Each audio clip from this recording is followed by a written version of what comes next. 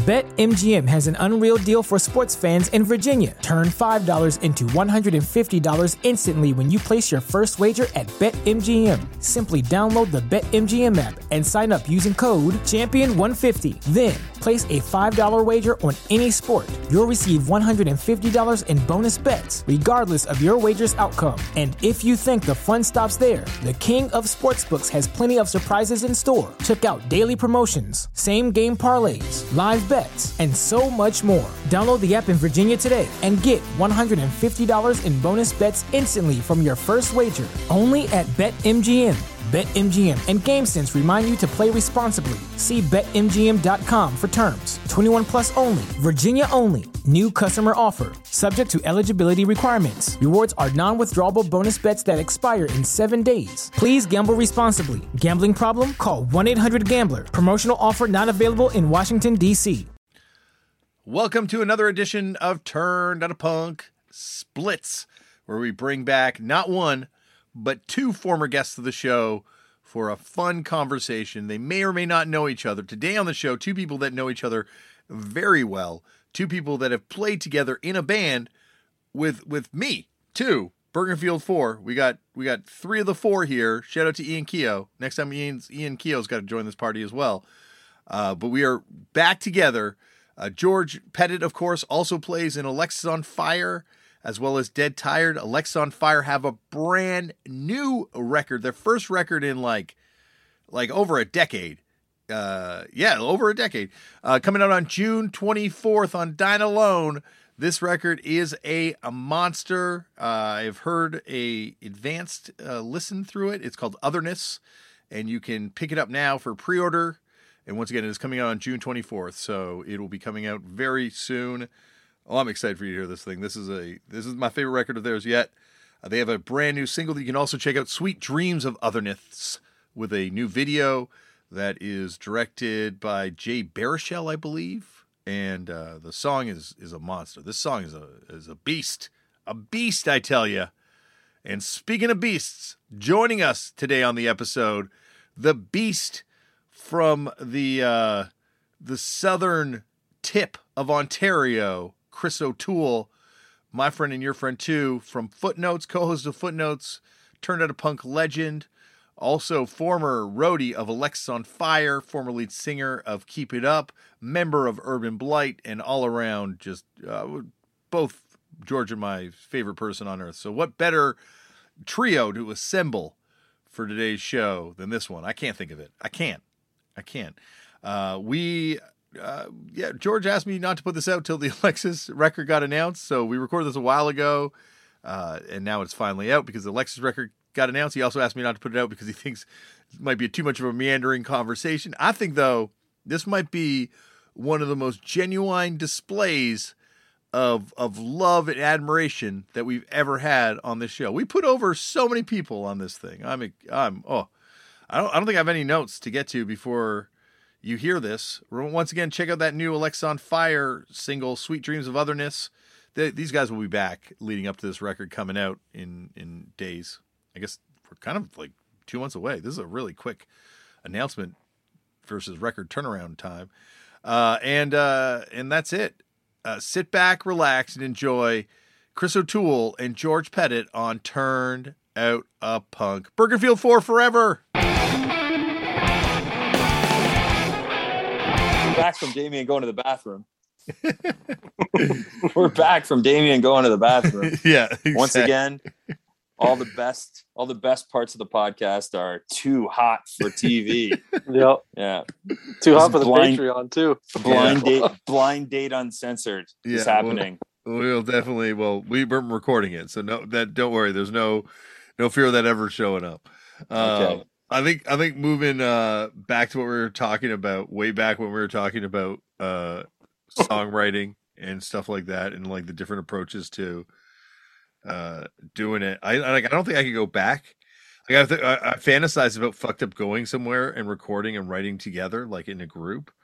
You know, like I remember talking to you about like, you know, recording process and writing process and doing it like that, and I'm like, yeah, but then it might become like a horror movie where we're all locked in the cabin together and we try and kill each other. You know? Yeah. I want to take mushrooms together as a band, but I'm like, oh, that might just get real weird real quick. Like, I don't know. All these things are, I don't really understand how, I don't know. I think there's been a general level of, amicability between Alexisonfire. We all get along really well, even in the times when we haven't. It's all fairly short-lived. And so, yeah, I don't know. I do feel a certain amount of affection for the guys in the band. So it's easy to kind of, the idea of being stuck in the same room together. I mean, like when we recorded, we did pretty much 14 days straight of just like us in a place together. And that was, and it was good. It was quite nice. But yeah, so I don't know if you didn't get along with everyone, or if there was like some weird deep seated issues between members and stuff that might make things a little bit more difficult. And I mean, I'm sure there are some deep seated issues in Alexisonfire. We're just not, we're not addressing them all the time. Most of our day to day is, just going along to get along kind of thing. I think we wouldn't be able to talk about anything. I don't think we have any of the same interests anymore. Maybe Marvel movies, like maybe the big Marvel movie that came out. I think we'd probably all have seen that. No, That's probably so not. weird. There's definitely people in the band that hadn't seen that. So don't you enjoy going to restaurants or something? Like, what do you? I don't think we all eat the same simple shit, right? Like, I don't think anyone in the band eats the same shit anymore. So is there okay, so let's walk through this a little bit. So like Alexisonfire shows up in a town that they're playing in. What is happening? Is anyone going out to dinner together? Does anybody hang out? Do you go to the same places? Are there certain factions within Fucked Up that hang out and don't? Okay, well, because you said Alexisonfire shows up in a town. I'm like, yeah, you said that's a story. Yeah, sorry, yeah, no, I'm getting foggy. Fucked Up shows up in a town. We roll in, we stop somewhere, potentially at different points. Like in the present day, I think we'd all just go to hotel rooms. I try and find a record store, probably someone to smoke weed with, or at least somewhere to get weed. And then I'd piece and do that. Jonah and Josh and Mike, I think, would walk around somewhere and maybe find a restaurant together. At one point they would have researched that in advance, and it would be like a big thing to go to this restaurant. But like now I think it's just kind of like figure out what's around. And yeah, that's about it, and then Joan and I reconvene after the show. Normally I get something really gross to eat food wise. And, I force them to watch TV if there's English language TV, because I really enjoy watching television and, I don't get to do it at home. And, Jonah normally falls asleep in all his clothes, and I'll try and take a picture of him. But now because of, weed, I fall asleep sometimes before him, and he'll take a picture of me in all my clothes. And sometimes I'll have a pizza on my stomach too, and it's embarrassing. But that's really the breakdown of every day, George. Yeah, that's not it's not bad. Frighteningly different from the Alexis thing. I think we just kind of all team up at different times. Yeah. Sometimes we all go as a crew, but mostly we, a couple of us have certain things that we got to do, but we all get along and we all meet up at the show and hang out and spend time around each other. It wouldn't be out of the ordinary for, all of us to go find a restaurant. I think we all kind of like that sort of thing, especially when you're on the road. But you can eat before you play? For us to, sorry. What's that? Sorry, I eat before I play? Not like, I like to have a window of probably 3 hours before I play. You got great metabolism. Like, are you cleaning out your body? Like you go number 2 before you play? Like, if you eaten and process that food in 3 hours? Out of fear, probably. Yes. Whoa, I would definitely do that. I would clean my body out so that I'm not. The last thing I want to do is I don't know. I don't want to feel my body at all on stage. Yeah, no. I don't want to. Nope. If there's something that's there's the pain there, or there's something that's a discomfort, I don't want to feel that. Yeah. And it can be distracting. So if anything, I'm trying to be as neutral as I can with my body. But then at the same time now, I don't know, back in the day, there was easy to do that because I just get a little tipsy before we played a lot of the time, where you go and you have like back in the day, like Chris O'Toole days of touring with Lights on Fire, it was like you wake up, you go find a patio and you sit on it and you drink all day, and then you play a show. And then after the show, you probably drink until you black out, and then you wake up, you're in the hotel already or you're somewhere else. So like there was like years of that. There was a lot of years of that. Yeah. I had no idea it got that heavy with you guys. Like I had no idea, like, because I never was on tour with you guys, and I saw you guys at home. And when I'd see everyone, like people partied, but like, you know, like you forget, like when it's on tour and it's every day, it's like it's like heavy. Yeah, it got heavy. Yeah. Go on. No. I'm curious as to well, just as a caveat. So as the only sober person in this chat, what I would say, because I can look at it objectively, I mean, in essence, there were certainly heavy things that did occur, but by and large, and certainly your behavior, George, like was never terribly alarming. And I think that if anything even did get a little wild, your relative ages made complete sense for that to be happening. Not that it gives people license to just be maniacs per se, but just it never struck me as, particularly odd, let's say. Yeah. Given the relative those early ages. days too, like it's not like any of us were like, shooting heroin or anything like that. Yeah, it was just like, we were just like drinking or whatever, carrying on. Yeah. And we were young kids and we were excited to be in cities that we'd never been to before, and, experiencing. And part of that experience was, drinking and carrying on.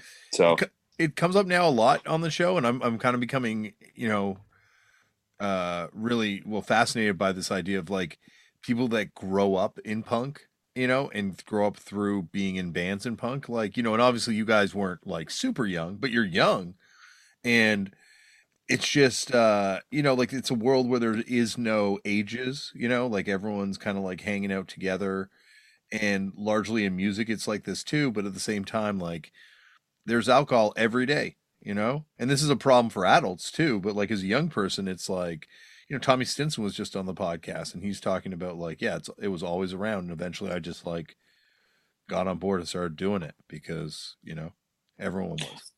And Wade, and Wade is obviously someone who's being very like forthright about that now, like he's like, which is not an easy thing to do, I'm sure, but being fairly upfront about, either, substance abuse and all that stuff. And that's something that a lot of people deal with, man, especially in the line of, and I mean, like the whole of music is just geared towards that. It makes it very easy for you to get fucked up every day if you want to.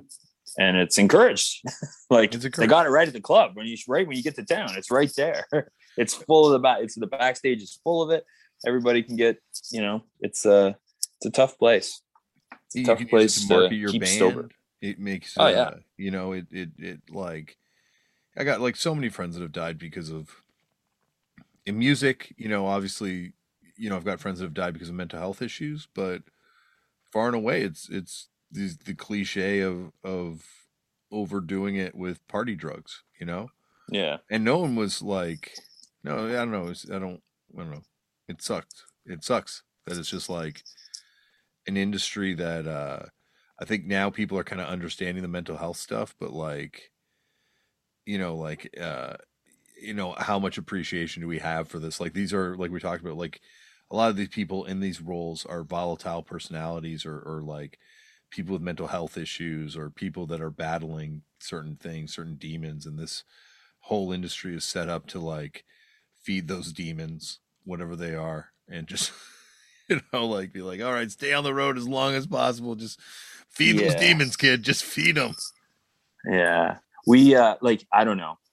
And I think that any given moment, something goes south and you could see yourself going down a lot of different paths. Like, I don't know. In some ways, I think that like firefighting really saved my life. Like it was because I don't know what I would have done otherwise. Like, if I hadn't like just dug into that, like, I don't know, the idea of like, I don't know, coming up short and trying to figure something out for my life, working in a bar or something like that, I would probably, been in a bad way for a long time after, So, Yeah. And obviously, Meg and Owen, they kind of centered me in that sort of way too, where like, you got something to be around for other than just, playing music and showing up at a different bar every day. So yeah, I don't know.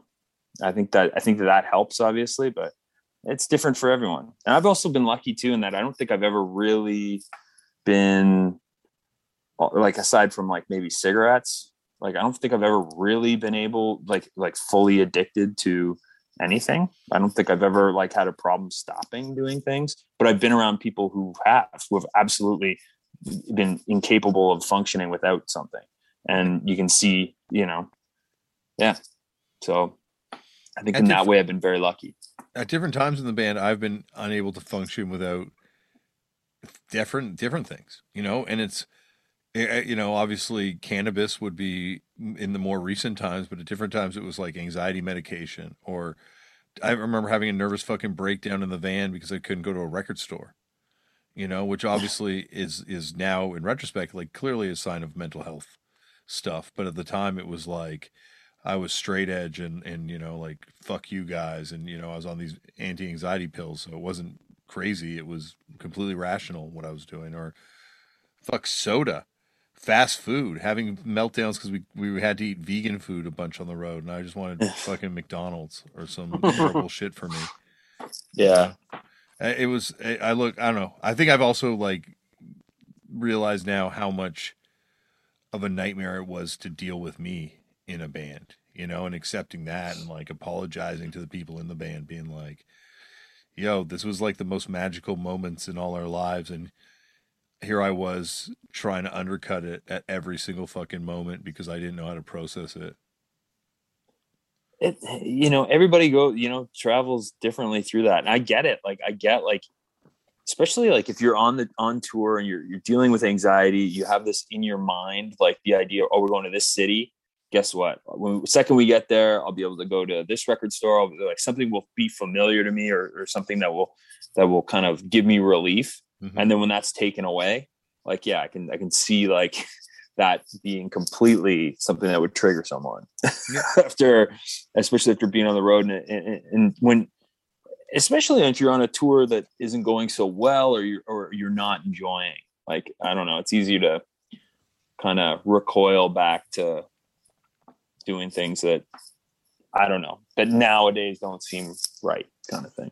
I look really forward to going back on tour, because I think the one thing I've kind of found is the ability to calm myself, which is something I don't think I ever had. Like, I was always looking for something to soothe myself, and I think it's the same shit people are driven to drugs to do, right? Like, you're just looking for something to help soothe you, right? And it's if you find the comfort in these drugs, or you find the comfort in alcohol, you find the comfort in fucking McDonald's, you find the comfort wherever you find it.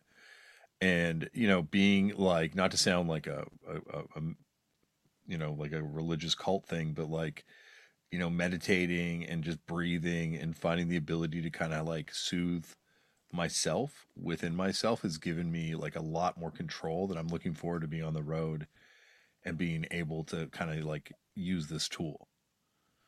Yeah. Well, that's a good thing to have your head wrapped around. Like, I don't know, I don't fully have my head wrapped around that. I think that you can deal with a certain amount of general anxiety on day to day, especially like the last few years have just been a complete thresher for so many people on a lot of different fronts, that it's hard to kind of like feel easy and easygoing. So like being able to kind of find any sort of way to center yourself or feel good in your own mind, like that is really, really important. Yeah. It's not always like simple as like, meditation app or something like that. It takes like, time to kind of figure things out. And I don't know. I think there's some days where if you feel like I'm really wrapping my head around it, or I'm busy enough that things are going on, everything's good. But there are times when, I think like everybody deals with it, where you just have I don't know if it's just like general misanthropy, like, you're just sitting around like not feeling comfortable in the world. I think everybody kind of goes through it. It's just finding a way to kind of deal with it and process it and make life a little less of a fucking blender. Yeah, like whatever helps you get through at the end of the day. But I think the problem when you're on tours, it's almost like this Dionysian lifestyle where whatever helps you get through the day can be at your disposal every day. You know, it's like I don't know, it's just such a weird parallel. Like it's I don't know. I like I've got a new appreciation for what it did to me mentally and what I kind of can do to kind of help improve my mental thought processes on tour coming back to it, you know. And I don't know, I think we underestimate how much impact this kind of like stuff has on us as human beings, you know. And Yeah.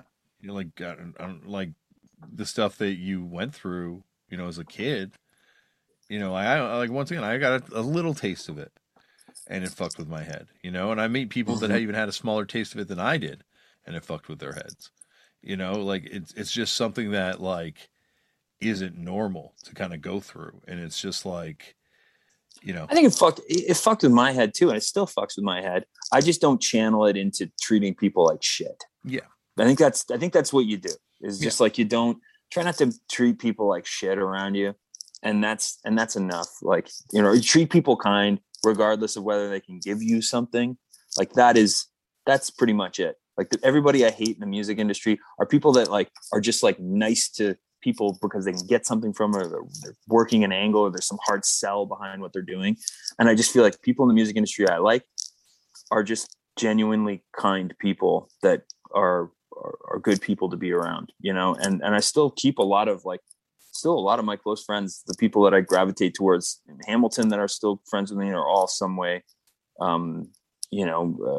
associated with the music industry in some way, or like was from music in some way. And the ones that are the best, the ones that I really love being around, are just all, you know, equally as kind of just like, I don't know, good to the people around them. None of them have like a hard stance on, I don't know. Yeah. None of them are volatile or bad to those around them. So I don't know what I'm talking about anymore. I tell you. This is getting dark. Is this getting too dark, Damien? No, I don't think there's no. I don't know. That's why I love this show, is because every time it's going to be different, you know. Well, to cut in really quick, not to just like, I think all of what you're saying is very important.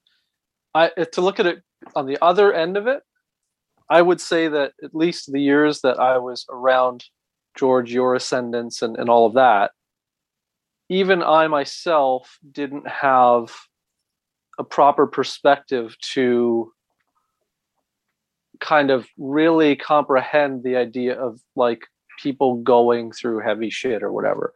Like you understand when someone's like, you know, has issues or has something going on, but you don't comprehend someone perhaps, you know, having a like fully understanding what a coping mechanism is, you know what I mean, and seeing it play out. And so and being like, granted, when I was involved then, I was older than I was older than everybody actually, but not by a huge amount for Dal anyway. But for the rest of you, I think I had at least 5+ years. And How so old are you? I'm like early 40s now, turning 43, I think, this year. But okay, yeah. Well, So point being, you forget like, when you get this age. Yeah, I do. Yeah, right now I feel like we've all caught up. But I think back then it was like a large Big span year. of time Big at that point. gap, you know, it was a big gap.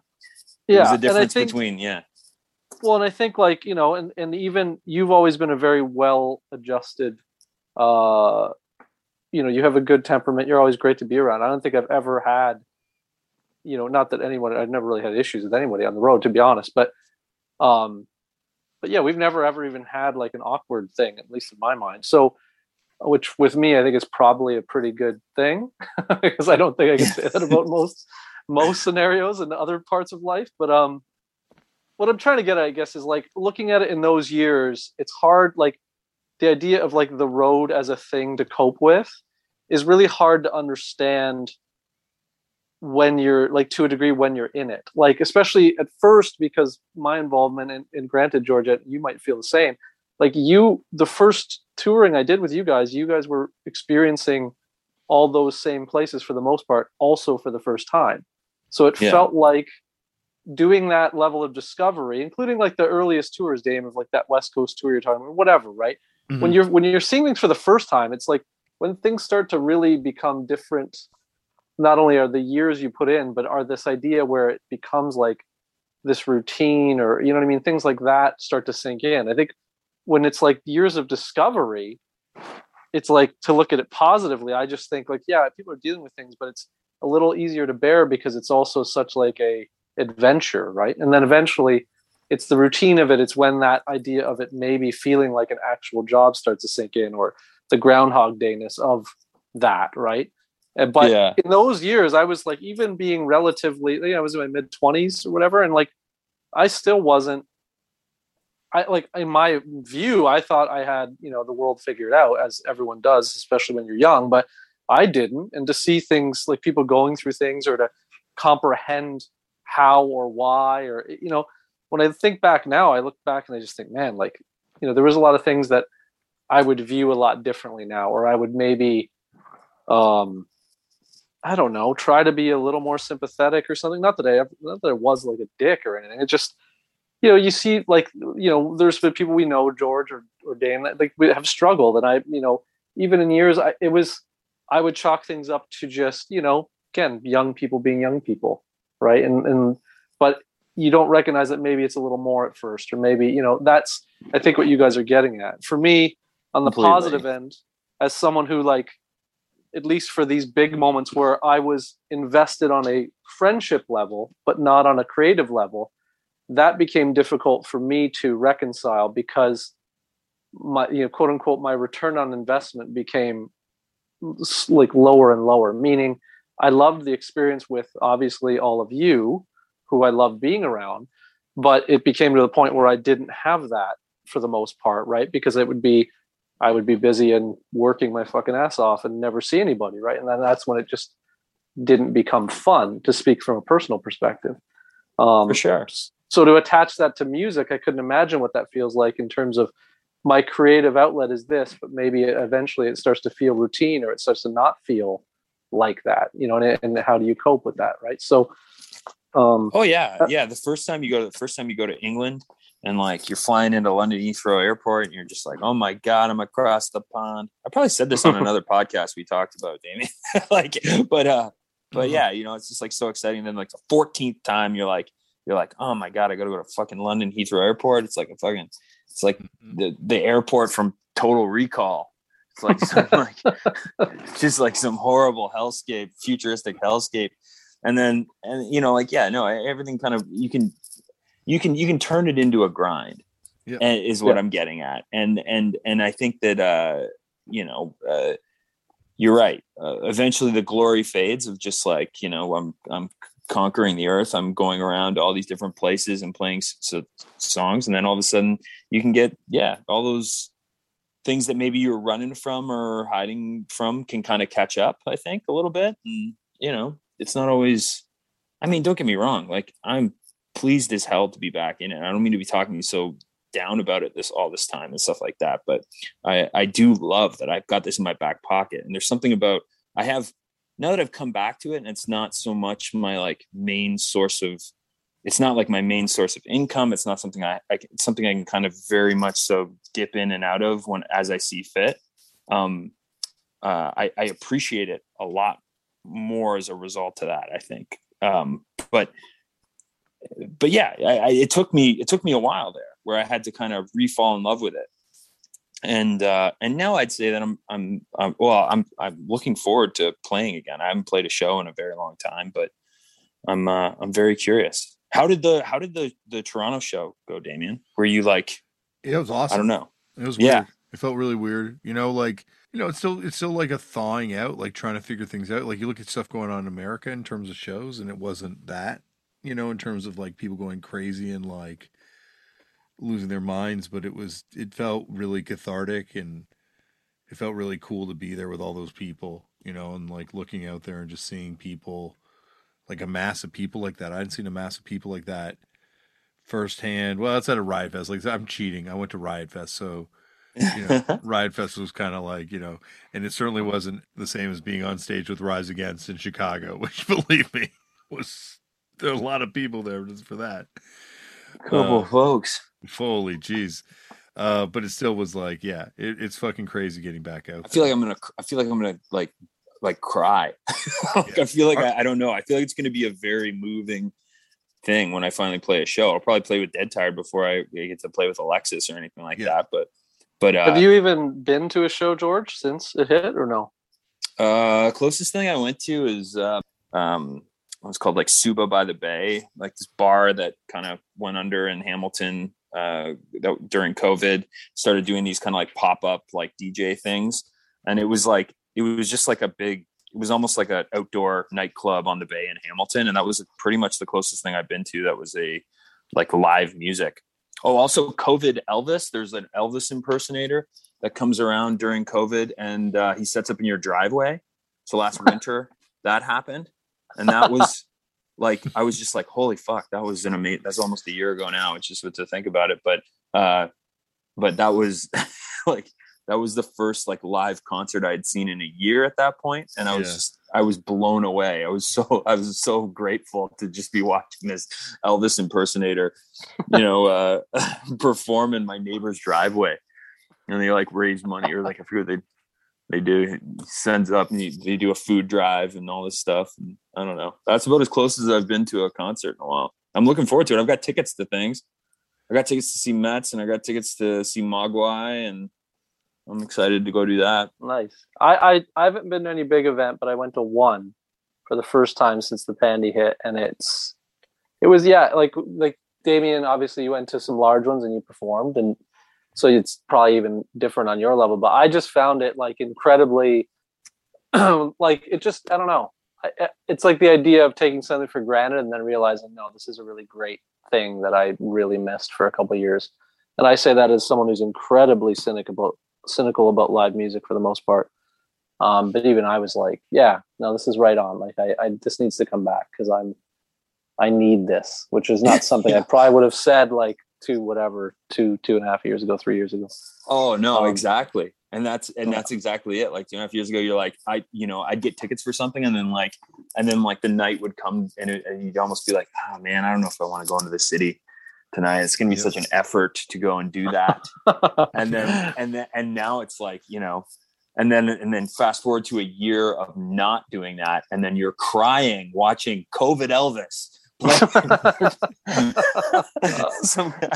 some guy sing My Way in a snowy fucking parking lot. It was great. I don't know. I saw Dinosaur Jr. and Negative Approach of that Camp Dino thing first. Little better than COVID. Teared up, man. Oh my God. Absolutely.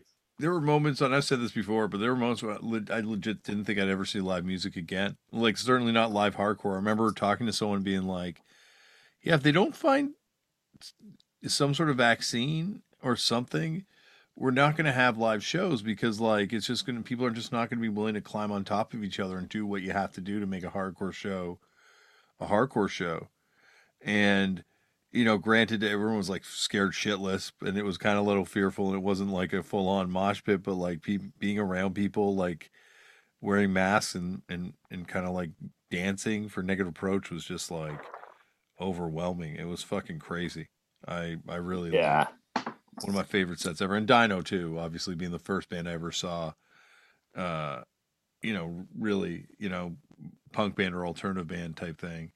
And then here I am watching him again as the first band back. Was just like, man, my life is full circle. Yeah. There's going to be lots of like, I don't know. It's good for people to look back on this time and think about it. Like, I don't know, from the perspective of somebody who's like saw a lot of it from a first responder, like, sort of standpoint, it's just been so relieving letting the guard down post vaccination a little bit. Like, it's just been, because at the beginning it was so tense, and you were just kind of waiting. You had the sensation that we were all going to get it, especially at the, like, I didn't have the luxury of, barricading myself in the house, and like I had to be in the fire hall with and there's only really I mean, like we had a lot of protocol that we had to do to keep ourselves safe, but it just felt like eventually this was going to happen, and it was going to sweep the department, and we were all going to get it. And as you know, we all took fairly good care of one another, and very, very few people got it in Oshawa. I don't know, so we got, we managed to make it through safe. And now that it's just not something that I feel like, even if it does make its way in now, it's like, we've all got the vaccine, and the chances of something really bad happening are slim to nil. So yeah, like the guard, just like letting that guard down was very, very relieving. And, we went to like a work, retirement party, and there was just like, everybody was there, and it was just felt good. Like to, here we are, we've all had our vaccination, and we're all hanging out and enjoying, like, being around people. Like that's another thing too, is like at the beginning, we just weren't seeing anybody. I wasn't hanging out with anybody. I wasn't really doing anything. And now it's like, okay, and now we can, have dinner with our friends and not really worry about it. I don't know. That's just something that you really take for granted as well. Went to a restaurant a little while ago. Holy shit. That's amazing when you get to do that. Yeah. Oh, it feels man. so weird. It feels very weird.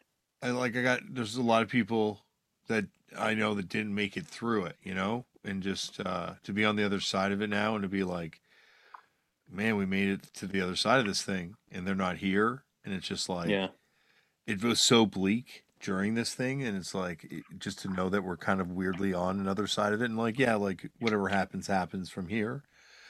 But it's just like, I wish these people could have seen this moment, like I know might not have made them get through it, but it could have.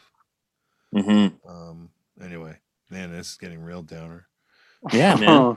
Yeah. It's been like, I think like we're gonna fucking hang out with loons. We're gonna be like, all get John about old times back on the road. Yeah. Eating the moon over my hammy at Denny's at like 4 a.m. after playing in like Albuquerque or some shit like that. Yeah. There's a wild ass Alexis on Fire video on there that I think I sent to you, a tool, where it's like you guys playing, I think, New Brunswick for the first time. Oh yeah. And it's like it's pre-me. It's pre-me, George. So it'd be the first East Coast tour, I think. Yeah. You got to watch this shit, man. Like, you guys are kids, and you guys are like, it's because there's not a lot of people there. It's just basically all personality. You guys are just like working the room. And we used to do some weird things back then where like we would always like, especially like the hall shows. At the time, like if you went and saw like a hall show, like a lot of the bands would turn out all the lights and they'd kind of like make it dim and try and like give it like a mood. Well, we were like really into just like someone would shut the lights off and we'd start to play. And we'd be like, no, you turn those lights back on. Like, we want full, I don't have anything to hide. You got to look directly at my face while I do this. Like there was a lot of like turning on lights and making it as bright as possible in the room. And I feel like that show, like, I think I know the footage. I think someone sent that to me as well, actually. And like, I think it was like one of those shows where we were like, lights on, here you go. Here's what you're going to look at a bunch of awkward teenagers playing, weird music, and you got to see it full on. and then it got to a point we were bringing our own floodlights as well. Like you bring extra Box lights style. To just like, here it is. No. Like just all lights, like leave the lights on. And then I want it even brighter. Like, yeah, I don't know. There was a lot of, I don't know. I think we just wanted to be a little bit different from what everybody else was doing, I guess, or I don't know. But that was a very common thing. I think we're all very fortunate collectively to have lived through those years, I feel like, in terms of, yeah. Because like, even when I think like when you came out when we really first chatted, Dame, I hadn't talked with you before that. I thought maybe I had though, but maybe not. Nope. I remember seeing you guys at I'm trying to remember what show it would have been, and Beeve had put out the Keep It Up 7-inch. And you guys had the like anti double kick pedal shirts. Yeah. Oh yeah. And I remember being like, who are these guys? To Beeve. And he's like, oh, these dudes from Niagara. over here. And I didn't talk to you at that show, but it was like, that must have been shortly before we met the first time.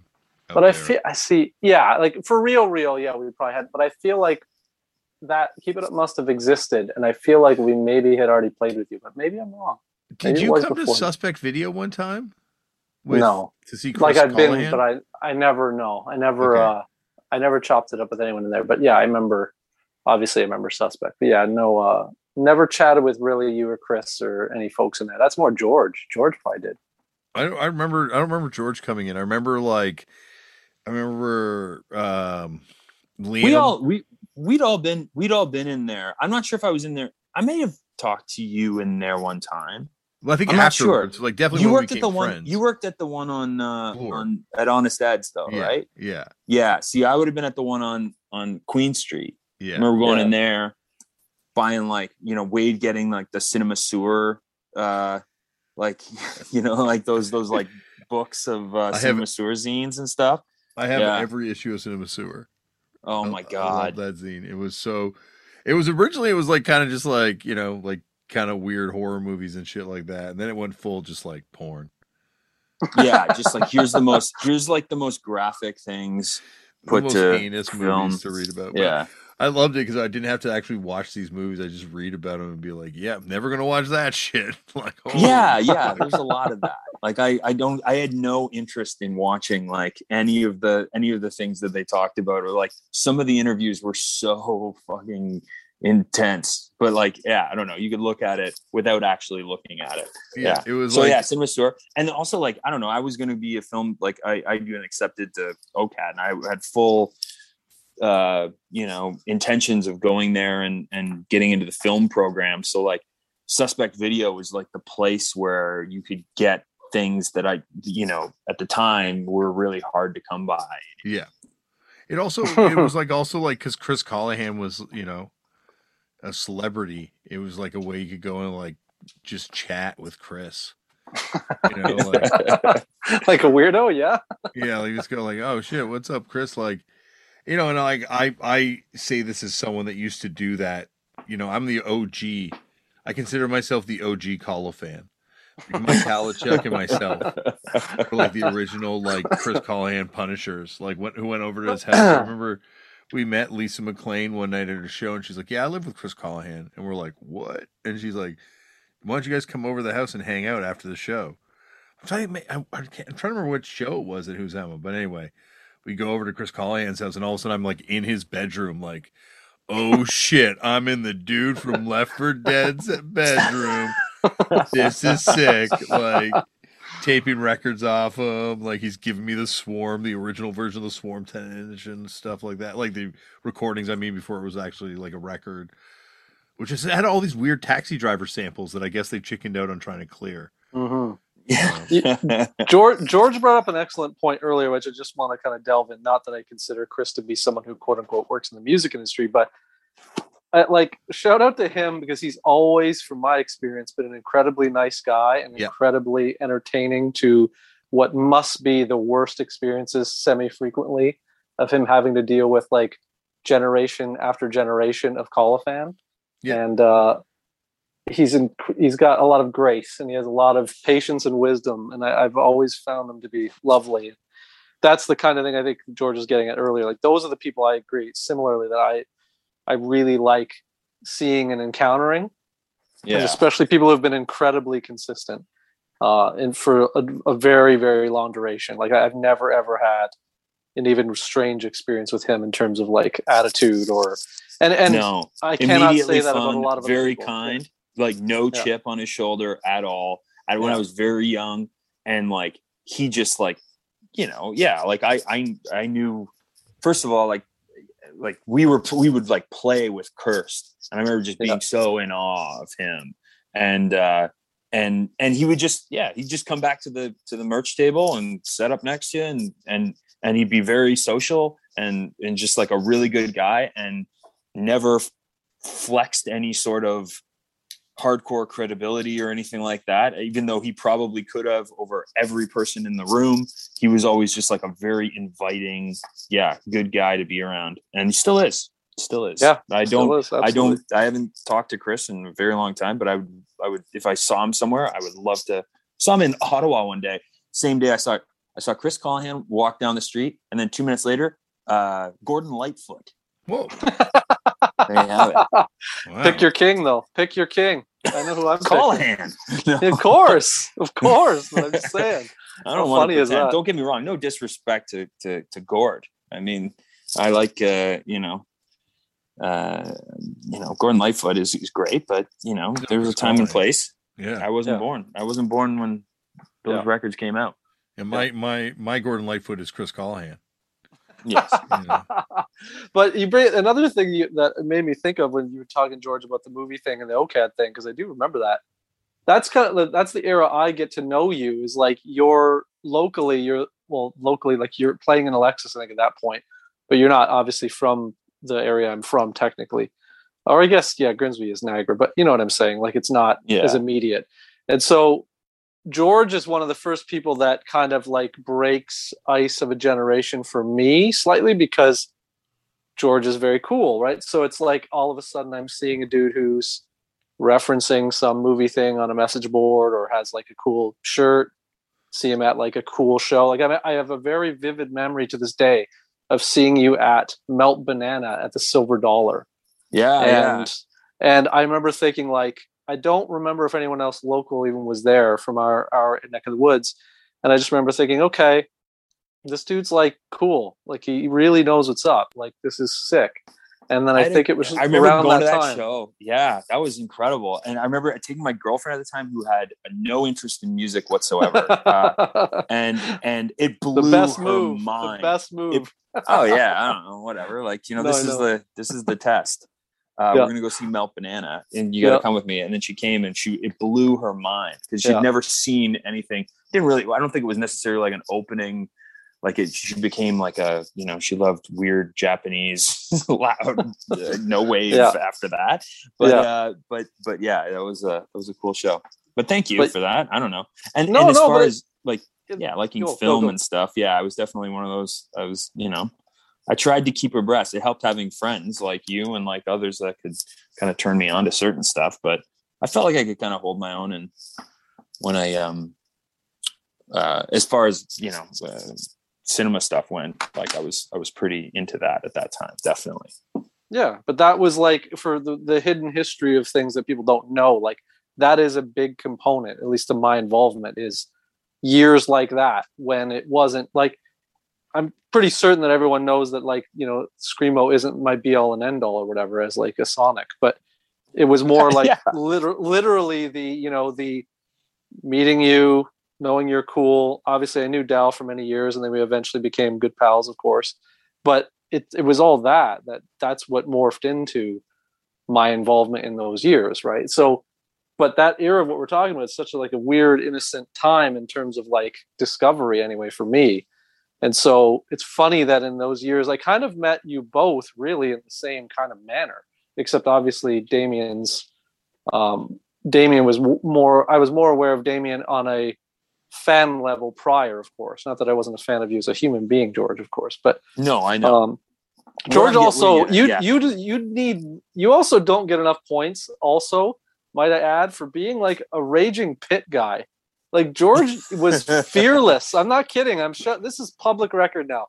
George used to be a raging pit guy. And I don't mean like a guy who would like punch people in the head and act like a tough guy, but in a weird, fearless way. Like if you went to basement shows or whatever of like whatever years that would have been, like between, I don't know, like some in the span of like 2000 to like 2002, 3, you would usually see the long-haired George, similar to the pulmonary archery video, like raging it up. And like you don't get enough props for that. And I still know people that, I think it was even like Hoiback and like people like that would put you on. They were like, no, George is like, because they would see you at gigs for real and like not just fucking, standing at the back. And like that was you in that era. Like you were the wild man. I don't know. Yeah. I did genuinely like that, like, that style of music. It wasn't a show, and it wasn't like I was. It wasn't like I was gaining points or becoming friends. I just genuinely enjoyed going to shows and moshing dancing around and getting involved. Like, it's the same thing as performance. It was a way of getting a feel of that, like that like you kind of have that freak out at like a high energy state, and you kind of go away to another place. Mm-hmm. And that has entirely been my experience with music, is trying to, seek out that kind of otherworldly experience of just like being in a high energy situation. And that was hard. And that was punk and hardcore for me as a kid, and all that stuff. I always was, I think the first time I saw a mosh pit, it scared the hell out of me, and I just wanted to kind of get closer and closer to it. And I don't know, maybe I'm just like, I don't know. That was, I thank you. I don't know. No, you definitely were. And I definitely was involved in those shows, and I wanted to, I like the way that I don't know. It made more sense to me than just standing around.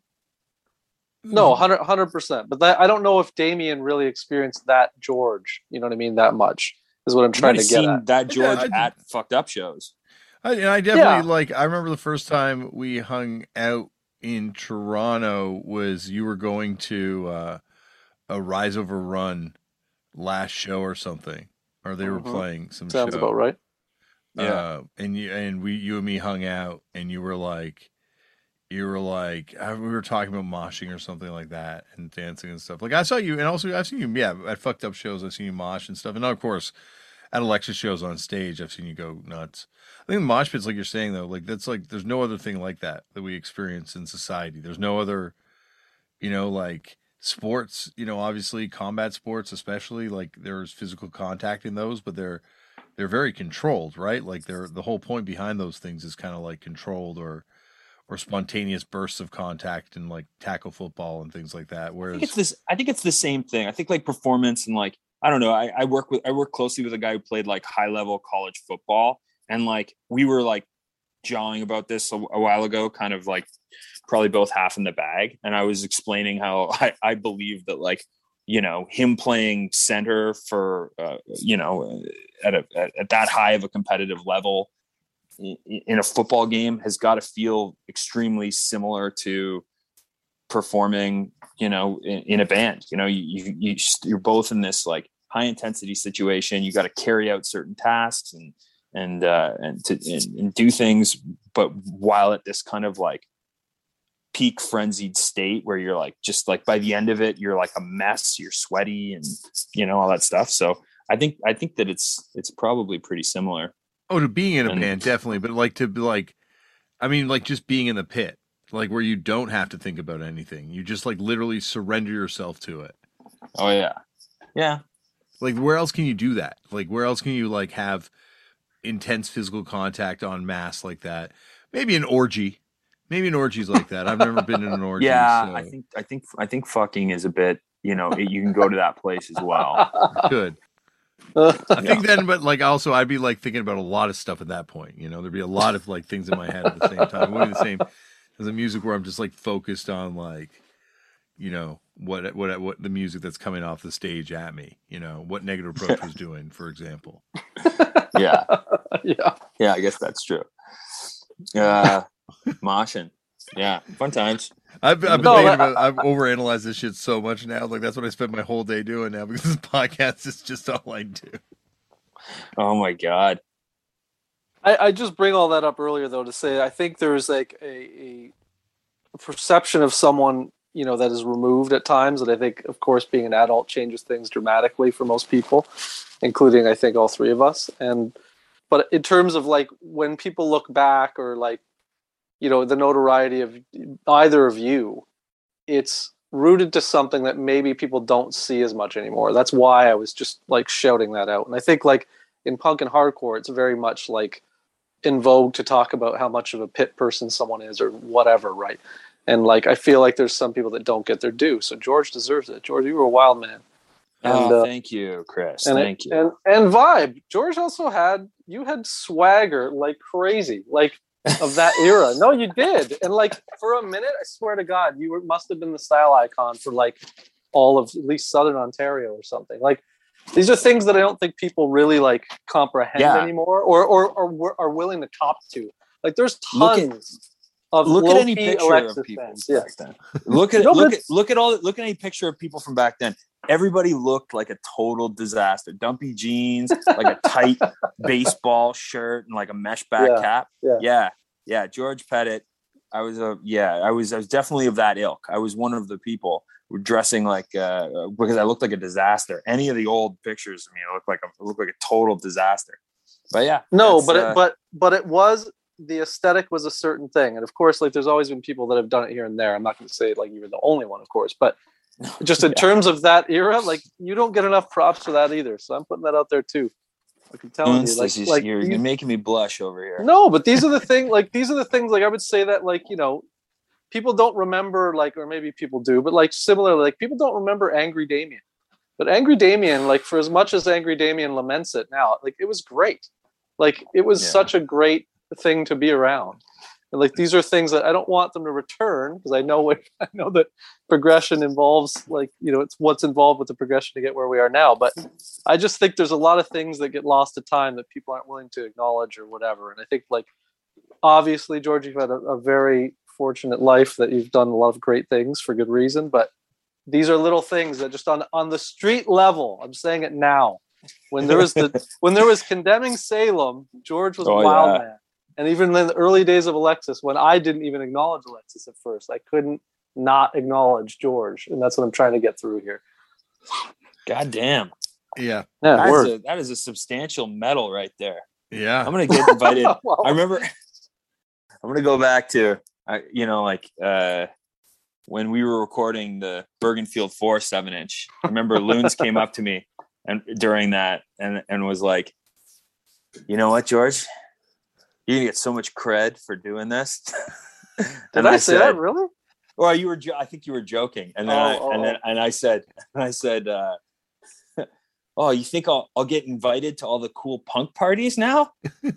like, I don't know, man. I think you just I'm pleased as hell that you say that stuff about me. It's nice to be looked at in that way, because it's so hard, because you look back at those old pictures and you just think of yourself as like the kid who hadn't quite figured out how to dress yet. I still haven't figured out how to dress, but like, you know, like you think about that and you kind of lose the context of it. There's a reason why, even though I, you know, looked like a disaster, there were, you know, I definitely was fearless about performance and all that stuff back then, and I was trying to go as wild as humanly possible, I think.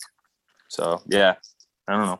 Thanks for the compliment. No, you don't. No thanks needed, my friend. But I think it's easy to look back now, because we've had, or at least I feel like I've had, almost 2 years of just nostalgia to be in my head, because nothing else was going on. But yeah.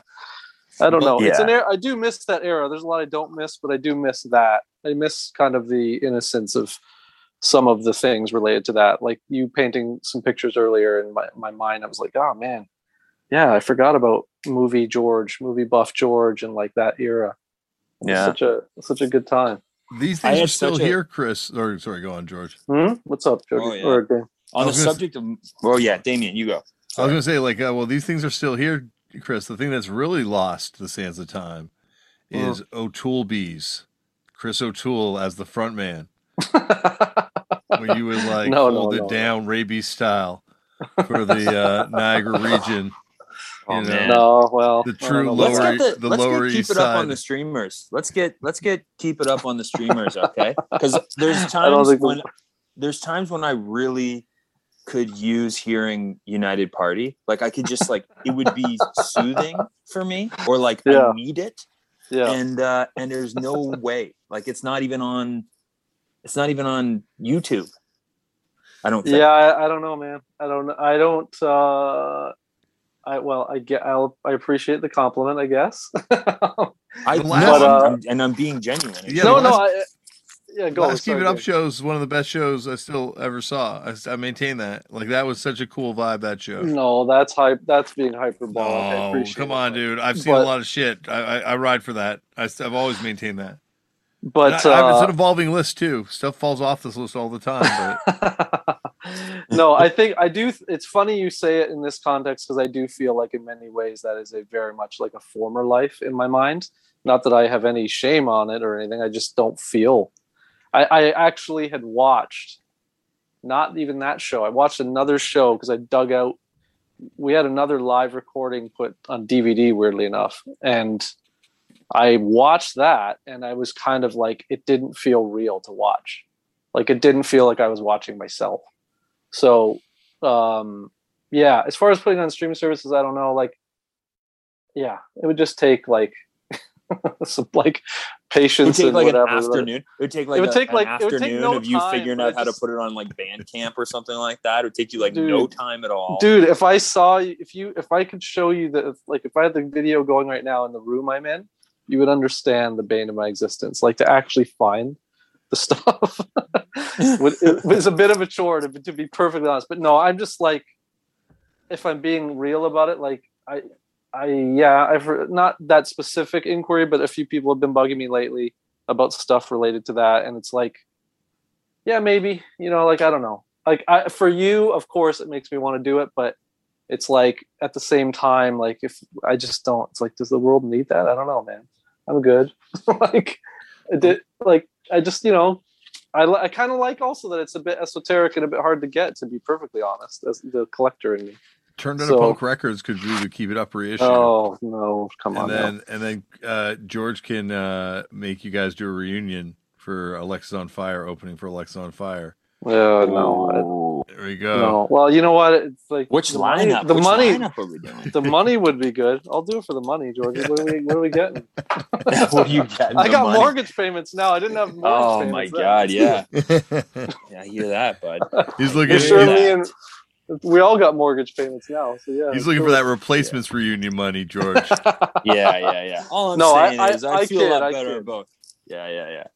I feel a lot better about doing the show if I have $500 in my pocket or whatever. No, the fucking yeah, I know what you're saying. It takes an energy to be that. I don't know. It's the same sort of thing. I don't think the Bergenfield stuff is on anything. No, like, I don't think there's any way to hear that. And I if someone was like, I need to hear that, I would probably be like, yeah, I don't know, maybe. But yeah, the energy it takes to put that out, I get it. I get what you're saying. I'm really happy with that, though. To be like, I know what you're saying. I'm really happy with Bergenfield, not just because we're all here right now talking, bar Keyhole, but three of us.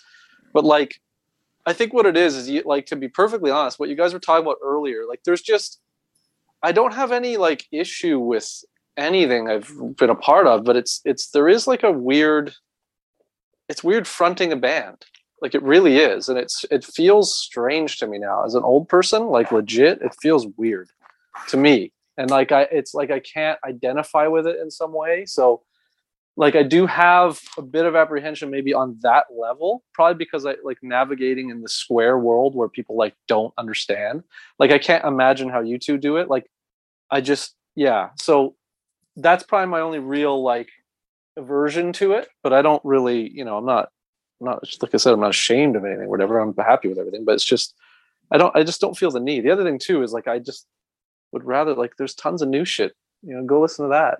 Like, yeah. Like I granted though, I say that and I mostly listen to old stuff, right? So I'm like not the new stuff that you listen to sounds a lot like the old stuff. Yeah, sure. Yeah. Like I don't know. You know what I mean? It just feels like it's cool. I accept the compliment in passing, but yeah. But Bergenfield, I think like that record, apart from the various Turned Out a Punk umbrella shows where the snippets of it are heard, I'm very pleased with that record. I still am. I still have all the records in my basement, so if anyone needs a copy, just let me know, guys, because I still have all the copies here. Nice. We were like the first NFT where like we created forced scarcity. Yeah. Like we created forced scarcity. It never really paid off, but yeah. Like most of the records were just like kept among us, and they're all here. If you guys, next time you guys come over, I'm going to give you guys each a huge stack because I think one day, whoosh, this is like Killed by Death gold. Like Future Killed by Death. Nice. We're playing the long game on this one. It's a long, 2050 Killed by Death. They're gonna freak the fuck out about this thing. They're gonna be like, holy shit. How many copies of the Bergenfield are you sitting on? What? But I also like am so glad that, you guys were like down to do that. Like, I feel like we got to do like this like crazy little band that weirdly sounds like Violent Femmes meets Poison Idea meets, I don't know. I love that record. I think that's like, it probably wasn't a Gun Club at that time. Gun a Club, lot. definitely. And, like, trying to do that. Yeah. And like, I don't know. Yeah. I don't. Yeah. It's a cool little nugget from back in the day. Yeah. The other thing on that note also that you don't get enough credit for, you're a great guitar player, George. Yeah. And the world, I don't know how aware the world is of that, but you legit They're going to are. find out. They're about to find out. Well, but they're going to find out about your singing, dude. That's the part that's crazy. I was talking to Jonah today, and my sing God, now too. You can sing, dude. That's been like something you've been hiding from people. Definitely unlocked a couple of things on this new Alexis record, and like I'm not, and then like I'm not used to necessarily boasting about things that we've done, but I do feel like it was really fun, and there were several moments in the studio where we had these revelations, and all of a sudden we'd figured out we'd unlocked some new gear of something new to do, and it worked out really well. Yeah, there's no record you've done that sounds like this, but it's it's completely new sounding. It's awesome. It's wild. I think it still sounds like Alexis on Fire though. Like I do think it still sounds like us. Yeah. I know what you're saying. But still but yeah, we've pushed it again in a different. I think that the Alexis on Fire fans are going to hear it and they're going to like it. But it is different. Like I think there are some different elements to it. Anyway, I feel like stuff work is like it's like kind of like the progression of Alexis on Fire has been things like the disparate elements accentuating each other as opposed to like being jarring with each other as the effect, and this is like that synchronicity has really come together where it seems like, it's just like a new sonic that you guys are doing, like versus like obviously the melodic, aggressive kind of contrast is like something that's so, key to like, obviously screamo and punk and hardcore and emo and like everything. But at the same time, like to hear it, like where now it's like, instead of fighting against each other, it's now like working in synchronicity with each other is like awesome to like, yeah, man. Cool. Well, thank you very much. It was definitely a very cool and good feeling record to make. Like we all worked together really well, and man, Jonah is so cool to work with. Like as like somebody who mixed the record, I was kind of like the point person on that. Like it was just like with day-to-day conversations. That guy is just clearly very brilliant and so charismatic and really fun. And like, yeah, from like the first few conversations, like just completely fell in love with him. He is just like such a great person to work with. And he did a great job mixing the record. He really knocked it out of the park. So, and he did it all from a boat. Yep. Like in the, I don't know. Poseidon. Yeah. He's Poseidon, Yes, he is. He is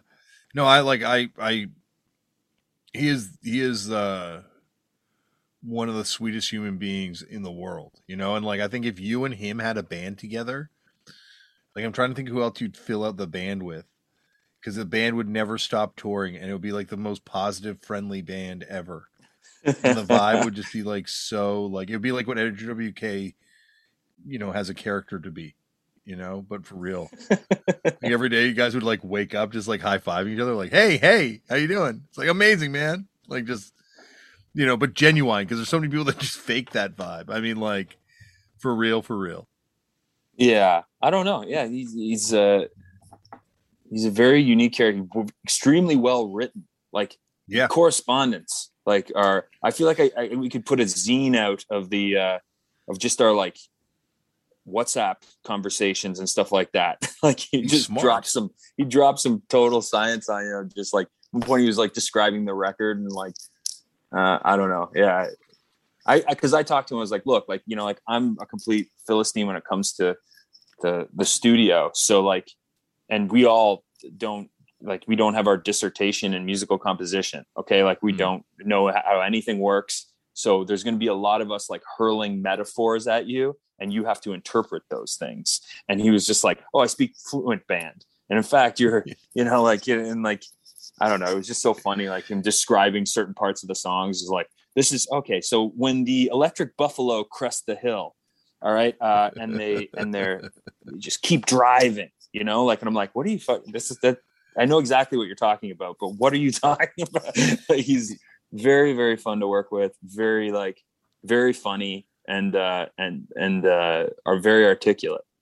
Well, you saw what he was coming from, man. Like he can speak any band language. Like, and fucked up the shit he has to, like in Career Suicide. Like, my God, like he probably felt like working with you guys was like, working with like a symphony, where everyone's just been like trained in this art for their whole lives compared to like the shit shows that are fucked up in Career Suicide. I don't know. Yeah. I mean, like he seemed to have a genuinely good time doing it. And I hope he did anyway. Oh, and, yeah, I think he definitely did. And yeah. And I think like, and at the end of the day, I feel like he could be a really, like, if that's what he wanted to do and just like produce and do different kind of studio related positions and stuff like that. I mean, obviously you'd lose him as a drummer. Like he's just like such a spectacular musician as well. But he'd be a valuable asset to anybody mixing a record or producing a record or anything like that. Like he's just like got a really unique take on things. And it probably has to do with all like the, him recording stuff in the fucked up jam space and making it sound incredible. And with almost nothing, making things great, like that Vicious Cycle record. And like, I was in the room where they were making it in, and it was your jam space. Like it was just like a closet. And they made this perfect sounding piece of, music at the time. I don't know. Yeah. It's your record and Chubby and the Gang this year, right? Like two hugely different sounding records, but hugely amazing sounding records. And, like he's, I think if there's anyone I know that deserves the moment to kind of be appreciated for what they do, it's him, and watching him get these opportunities has been awesome, and I'm really like unbelievably proud of him, just because like he's that guy. Can you think of somebody with more contribution to the genre of punk and hardcore in the last like 10 years, like with more, like think about like someone from our generation with a bigger discography and creditation than Jonah Falco? Yeah. Like it's hard, but there are, like not like, yeah, like I'm trying to think now. Cause like now I'm like, I should really come up with someone. Yeah. Cause he's in your band. I mean, like, but with everything that fucked up is putting out, tack on top of that Career Suicide, Game, like, the Jade Hairpins, the Lonely Wholesome, all this stuff. And then like on a producer credit, he's putting out like, he's recording all these incredible hardcore records. I never look up his discography. I don't think I've ever looked it up on Discogs. And he's got a lot of credits on some stuff. Apparently I only have 7 records by him, according to this, which I know is not accurate because I definitely have more than 7 records. It's wild. Like he definitely has way more credits than this is saying he has. Because, I forgot. Yeah, he also has the Thurston Moore and Friends, where he did that Thurston Moore record. Mm-hmm. I don't know why he's the only guy listed as an ex-member of Pink Eye. Everyone else is still in Pink Eye. Yeah, we all the rest of us. All the rest of us have to go. Yeah, we all have to go down with that shit. But Jonah somehow got out scot-free. Yeah, ex-member. Nope. He only has 183 credits. Let's see. I was going to say DFJ. From Mental and all those bands. Let's see how many credits he has.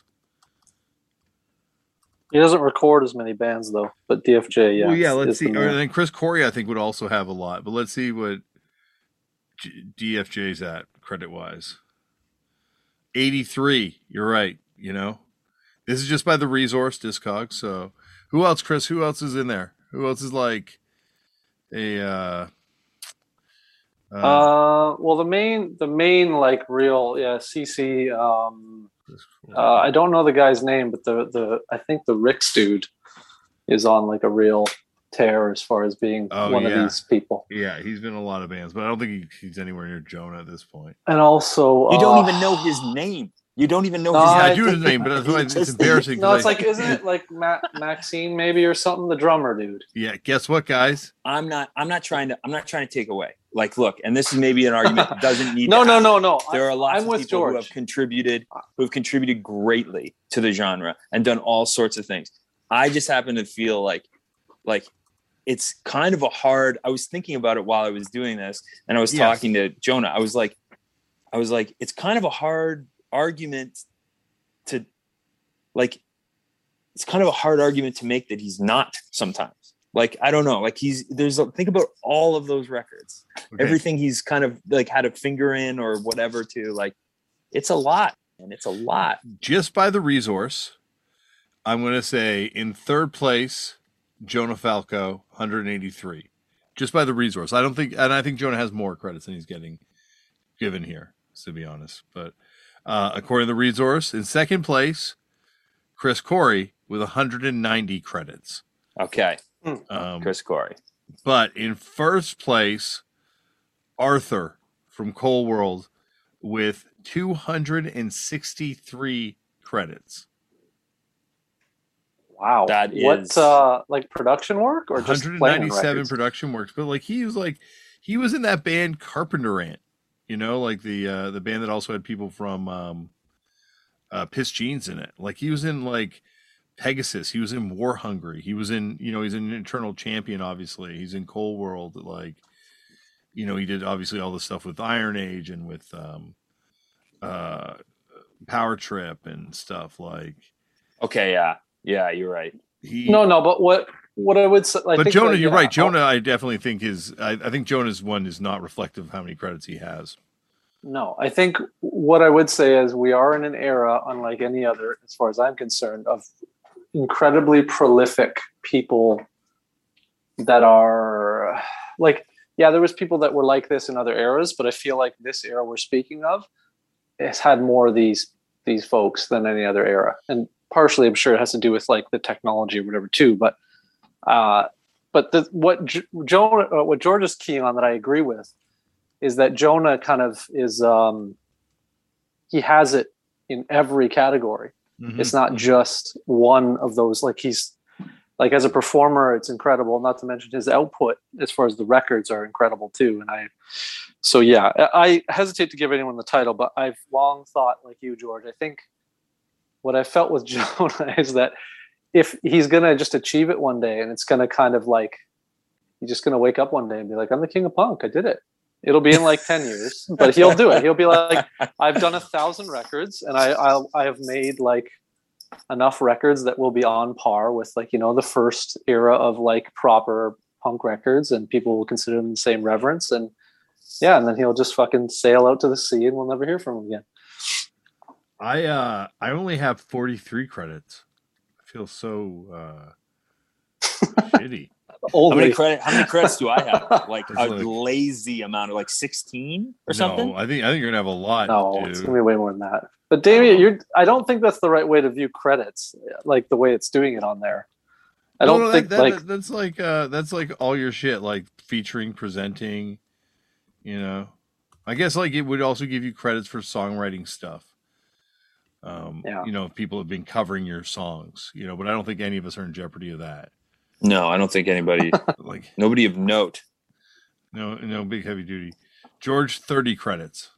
Yeah, that's not bad. Not bad. That's not bad. Let's see. I'll take that. Well, again, by the credit thing, how does Damien have 40 some odd and George is 30? I mean, you have like 1,000 fucked up records. That doesn't make any sense. That doesn't make any sense at all. You're right. And all the different pressings and stuff like that, you're coming up short, I think. Yeah. Chris, you got all your credits here. Ancient Shapes, you got a credit on Ancient Shapes vocals? Goddamn straight. That's a great record. For a civilian, I've done a bit. Yes, thank you. Yeah, I agree. Ancient Shapes, big real talk. Yeah, for people that don't know, great records. Ancient Shapes. You got Danny some. Ramon. You got some deranged. You got a credit for writing an arrangement on the Fucked Up mixtapes. I guess because Keep It Up tracks. And Daniel Romano gave you, and then you have technical credits also for the Fucked Up mixtapes. Yeah, as well. I did them too. Well, Mike Brain childed them, and at the time he didn't have to do it. Yeah. See, this is or you didn't. I love the resource so much because of this stuff. I told you that I was seated next to Gord Deranged at a wedding like last week, right? Yeah, that's why we talked to him at all. Yeah, I did. You know what was funny is like I'm sitting next to him, and we're talking, and I didn't realize that he was like the brother of the bride, and so I'm talking there. I'm talking to him, and he's just like, "Oh, okay, yeah." And he's just like, "We've actually met before." And I was like, "Oh yeah." He's like, "I met you with Damien one time." And I was like, "Oh, okay. How did I meet you with Damien?" And then he's just like, "Oh, I think you two had a band together." And I was like, "Oh my God, you are Gord from Deranged, and I'm sitting right next to you right now." That's right. And then like we proceeded to like, I had this like weird like revelation that this isn't just like the bride's brother I'm talking to. It's like Gord from Deranged. And then like I'm sure like I drank wine and like, you know, slightly punished him about you know how important those records were to, you know, all the records he put out were and all this stuff. But yeah, it was cool. He was a nice guy. Yeah, living on the West Coast. He's got kids now. Yep, he's had kids forever. Like his kids got to be older now too. Like I don't know. Yeah, I mean he's got 3. I didn't mean kids now. He's got like 3 kids and living out there. I don't know. Yeah. Yeah, he lives right near Limo from from NoFX's roadie, former roadie. I've heard. I know who that is. I don't know if I've ever met him. He was in Gorilla with Biff Naked. That does not help things. I didn't see Gorilla. You don't remember, they had videos on Much Music. I gotta say though, if we're gonna get who has the best credits list on out of Alexis on Fire, Jordan Hastings, because he's got the Hood Rat Consumerist split. Oh baby, right what there. a piece! Have that, Dame? Pardon me? Do you have it? No, this record definitely, it was one of those records that I flipped by a trillion times and was just like, oh my God, like why would I ever want to see this record again? Now I would kill for a copy. Yeah, definitely have one. You have one? Oh yeah, buddy. Yeah, I know. I have one from the era. I never bought it. There's a lot of weird songs on this that I would love to hear though, like SXE 77. Yeah, dude, that one's amazing. That's like I think I might have asked Jordan about that, but I don't think he had any like real knowledge of the lyrical content of that band.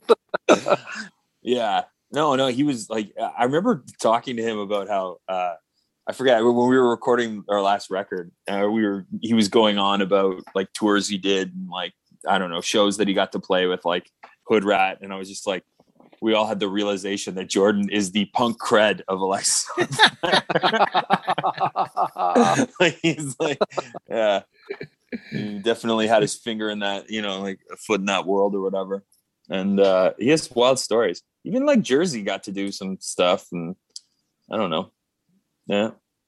Yeah, Jersey was George tried to put them on at Much Music. Like he was always wearing their shirts and like, you know, playing on the punk show. I follow pretty much every member of Jersey on Instagram, and they're all like fantastic. I don't know, like Greg was out there. He's got like a very avid like he's like metal detecting.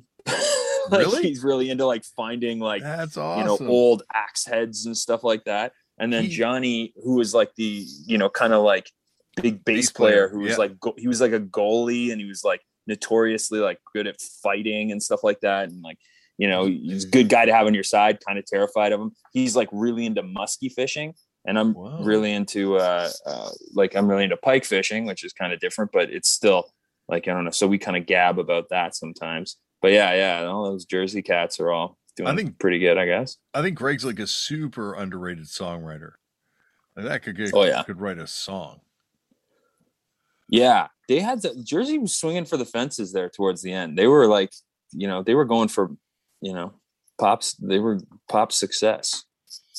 Yeah, they had a video for a Heartbeat. No, they had a couple videos. Like in Strombo would play them all the time on Much Music and stuff, and it's just, yeah. Like I always wondered why it just never caught on, because I always thought they had some incredible songs. Going back to the demo. I think some of the songs on their demo were like some of the best songs to come out of Toronto, certainly of that era.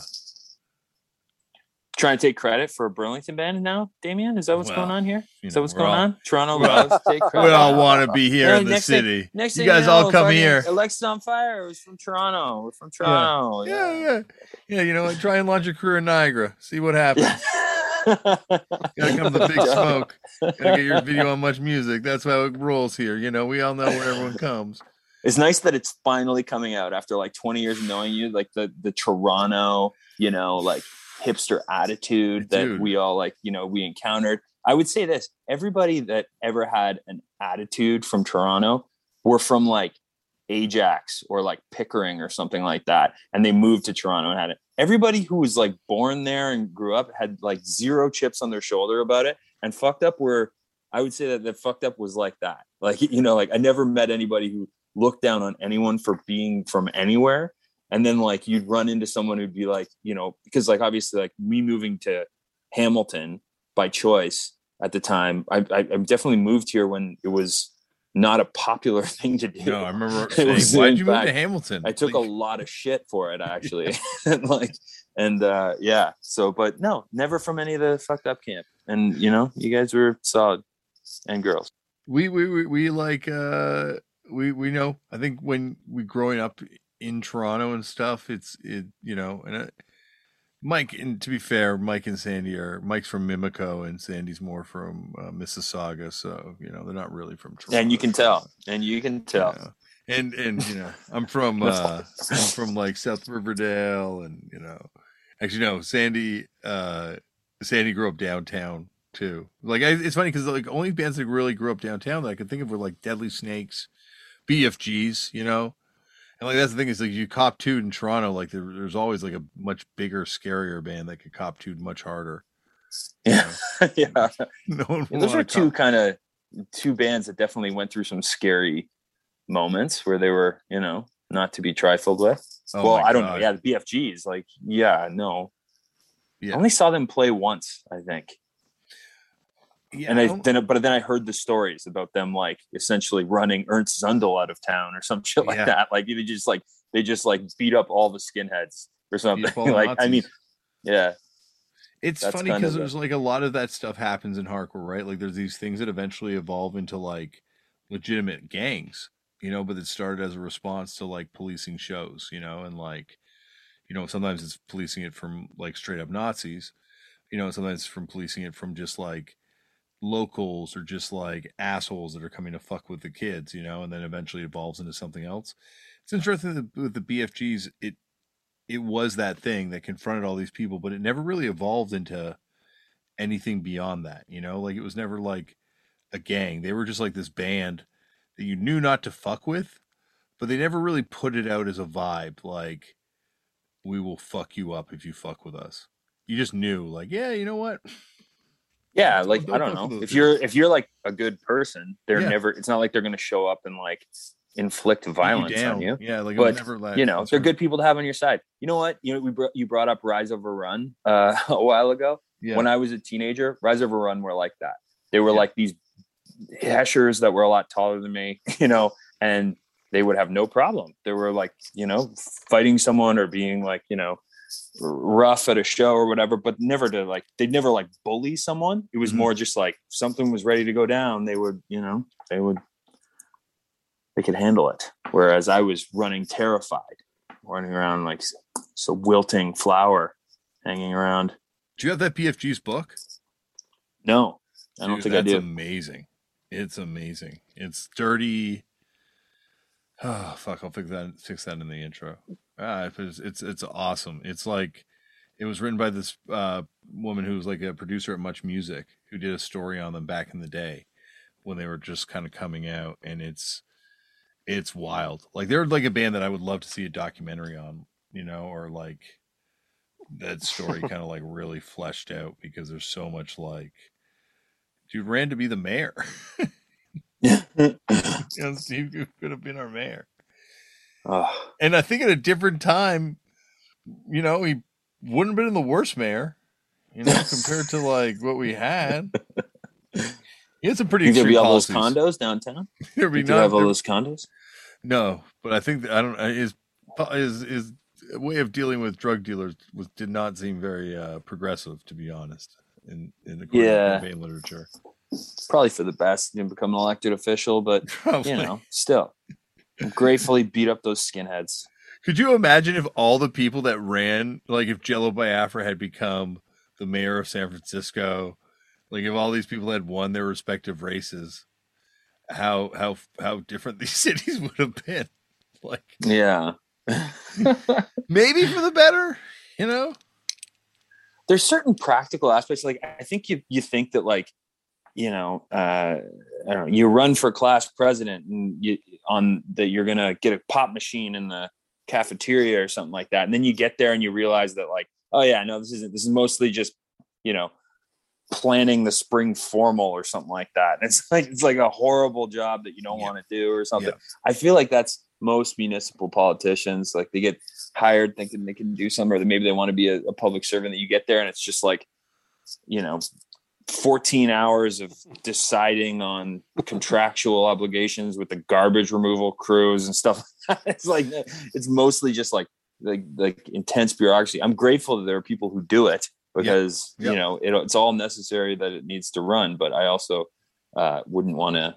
I don't think there's a lot of glamour. I think if you can get one good thing done in your career, that's probably what a pretty good track record. Yeah, Joey Keithley, when he was on the show recently, just talking about like his job and his duties as like a municipal politician and a sitting member of municipal government. And just being like, yeah, we got we got some great programs we got through this year, and working with council, having to work with these unions and having to work with this organization and that organization and this group and that group. And it's like, it's a job. Oh, but yeah, you know what though? It's not that far off from like some of the from some of the kooks who become municipal like councilors and stuff like that. Yeah, they're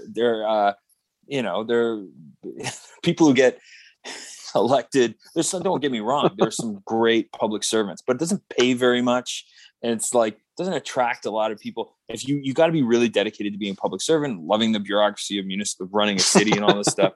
But then there's people who are just like get elected based on outlawing dandelions or something like just like absolute kooks, that appeal to like one small group of people, and like there's just like not enough people that care about voting locally to elect anybody in that really has any sort of vision. I don't know. This is taking a bit of a.